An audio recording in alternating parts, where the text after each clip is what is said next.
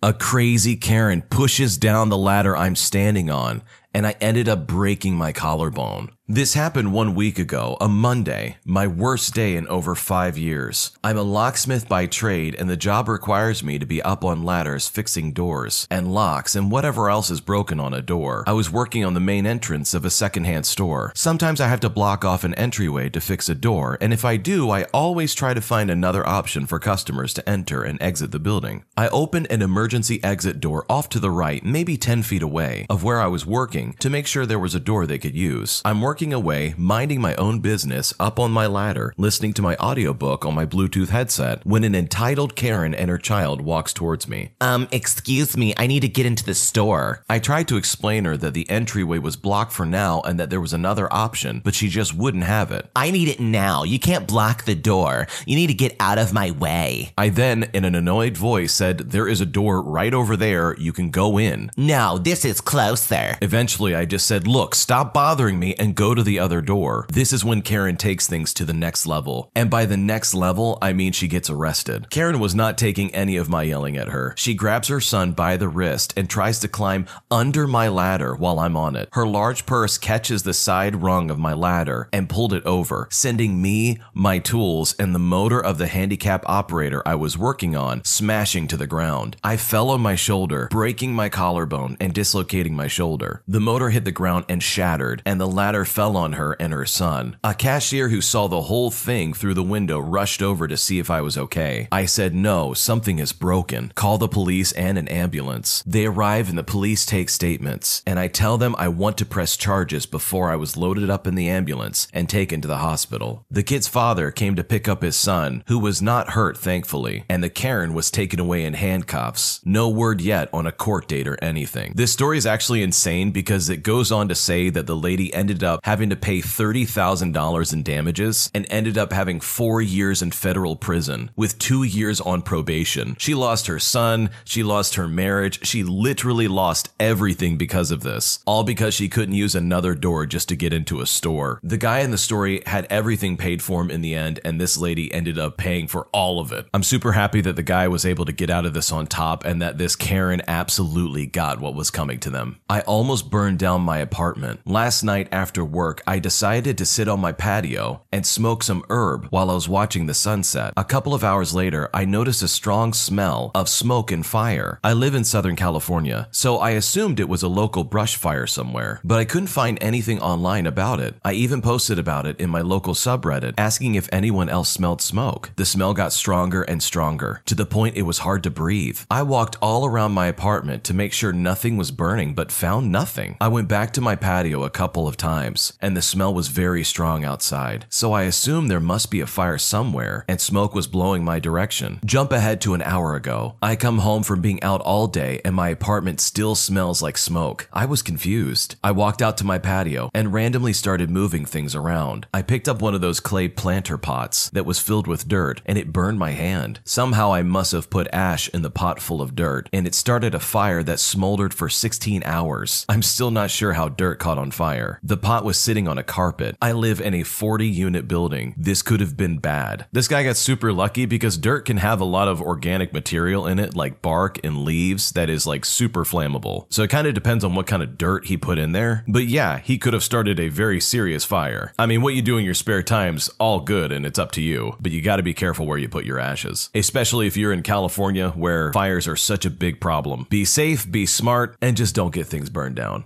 I found my boyfriend on Tinder. My boyfriend and I are just getting ready to move in with each other in like a week. We met on Tinder 3 years ago and have been dating ever since. I recently talked to him about some of his toxic behavior and how it needs to stop before he moves in. He agreed. Yesterday, I received a screenshot from a mutual of a Tinder profile with his picture and name along with his correct age. I was in shock, but this is not the first time. A couple months ago, another girl told me me this, but didn't have any screenshots. I confronted my boyfriend and he denied it was him and got angry with me that I would even think it was him. I haven't confronted him yet, but I know he will deny it. Am I stupid for believing it isn't him? Do people make fake Tinder accounts of real people and impersonate them often? Or is this truly him and I've just been a fool? I think people do make Tinder accounts with other people just to try and catfish other people, but this is too much of a coincidence for it not to be him. The first time I can understand where it's just anecdotal, where you don't have any proof, but this time there's concrete evidence, there's literal screenshots of him on Tinder. That's super suspicious. I think this next conversation this lady's going to have with her boyfriend is going to be very crucial on whether or not they stay together or even move in together. But if this guy actually is on Tinder while also having a girlfriend, this is absolutely tragic. And this guy is 100% a piece of garbage. I got caught cheating on a history test. I recently remembered yet another core middle school memory. So here we go. This one was in 8th grade.